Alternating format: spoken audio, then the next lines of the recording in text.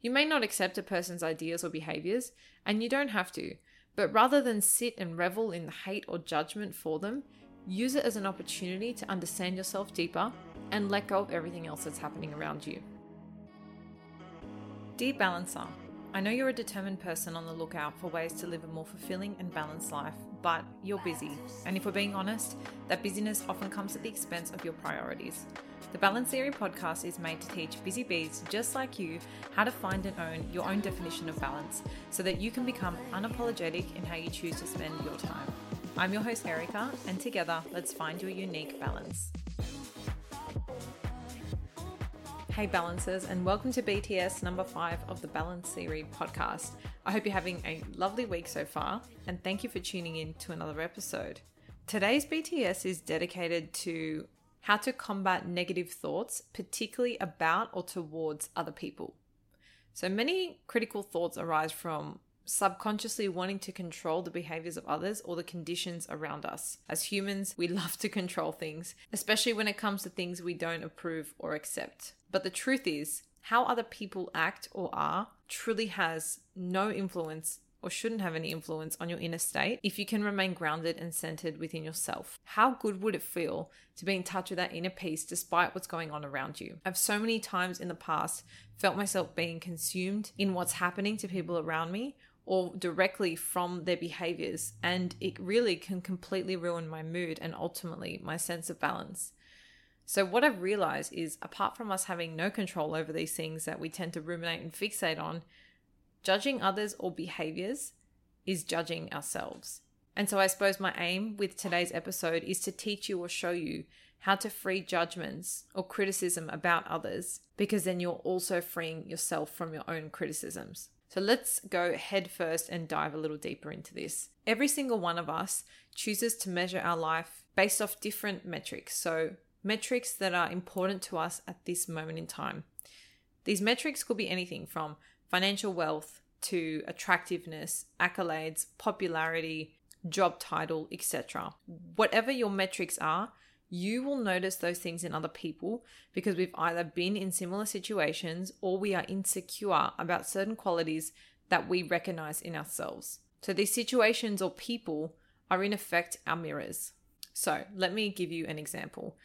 If your metric or the way you measure your life is by your family relationships, then you will measure or reflect on others' behaviors by the same standard. So you'll be observing or judging how close they are to their family. If they're distant or they don't call home enough, you'll judge them as not being a good person.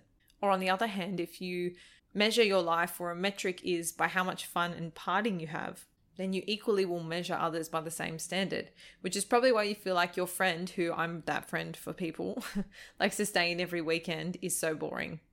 If we believe, for another example, that we're hard workers and we earn everything that we've got, then you'll believe that everyone else earned what they have. And if they have nothing, it's because they earned nothing. You kind of get what I'm saying. Your metric will determine your outlook on life and the lens in which you view or determine or criticize others even. But this isn't to say that judging is always bad. And this is something I really want to drill into you guys. So your metrics are not something you should be ashamed of. They are probably intricately tied to your values. And judging is not always bad. So there are plenty of behaviors that I consider to be violent, disrespectful, and hateful that I don't need to accept in others. And by product, if I see those behaviors, I'm going to naturally be judgmental. But the key here is understanding that this is a conscious decision. So rather than judging other people for their behavior directly, I can see that I'm not prepared to tolerate it based off a metric or a value that's important in my life. And this has really nothing to do with controlling other people or allowing their actions to throw you. It's taking a conscious stance for what you're prepared to accept and understanding that people's behaviors are purely a mirror for you to see or confirm, I suppose, what your own metrics and values are. So through this realization, we can break the pattern and move beyond it to try to figure out what we're actually feeling insecure about in that moment. Is that person holding up a mirror towards ourselves? And when we use a moment of judgment to take an introspective look towards ourselves, it not only allows for more empathy to enter the system, but it can be a really powerful way to create more connection in your life. If you can accept that others measure themselves differently and the world differently than you do, that's one of the most important steps to consciously choosing the right relationships for yourself. It's necessary for developing strong boundaries too, and deciding who you want to be a part of your life and not. So use people and experiences around you to work out who you are and what you stand for. You may not accept a person's ideas or behaviors, and you don't have to, but rather than sit and revel in the hate or judgment for them, use it as an opportunity to understand yourself deeper and let go of everything else that's happening around you. It's not something you can control or should try to control, but if you work through that frustration of why something has really irked you the wrong way, or why it's really playing negatively on your mind, you will find a way to understand yourself on a much deeper level. So here's a challenge for you all.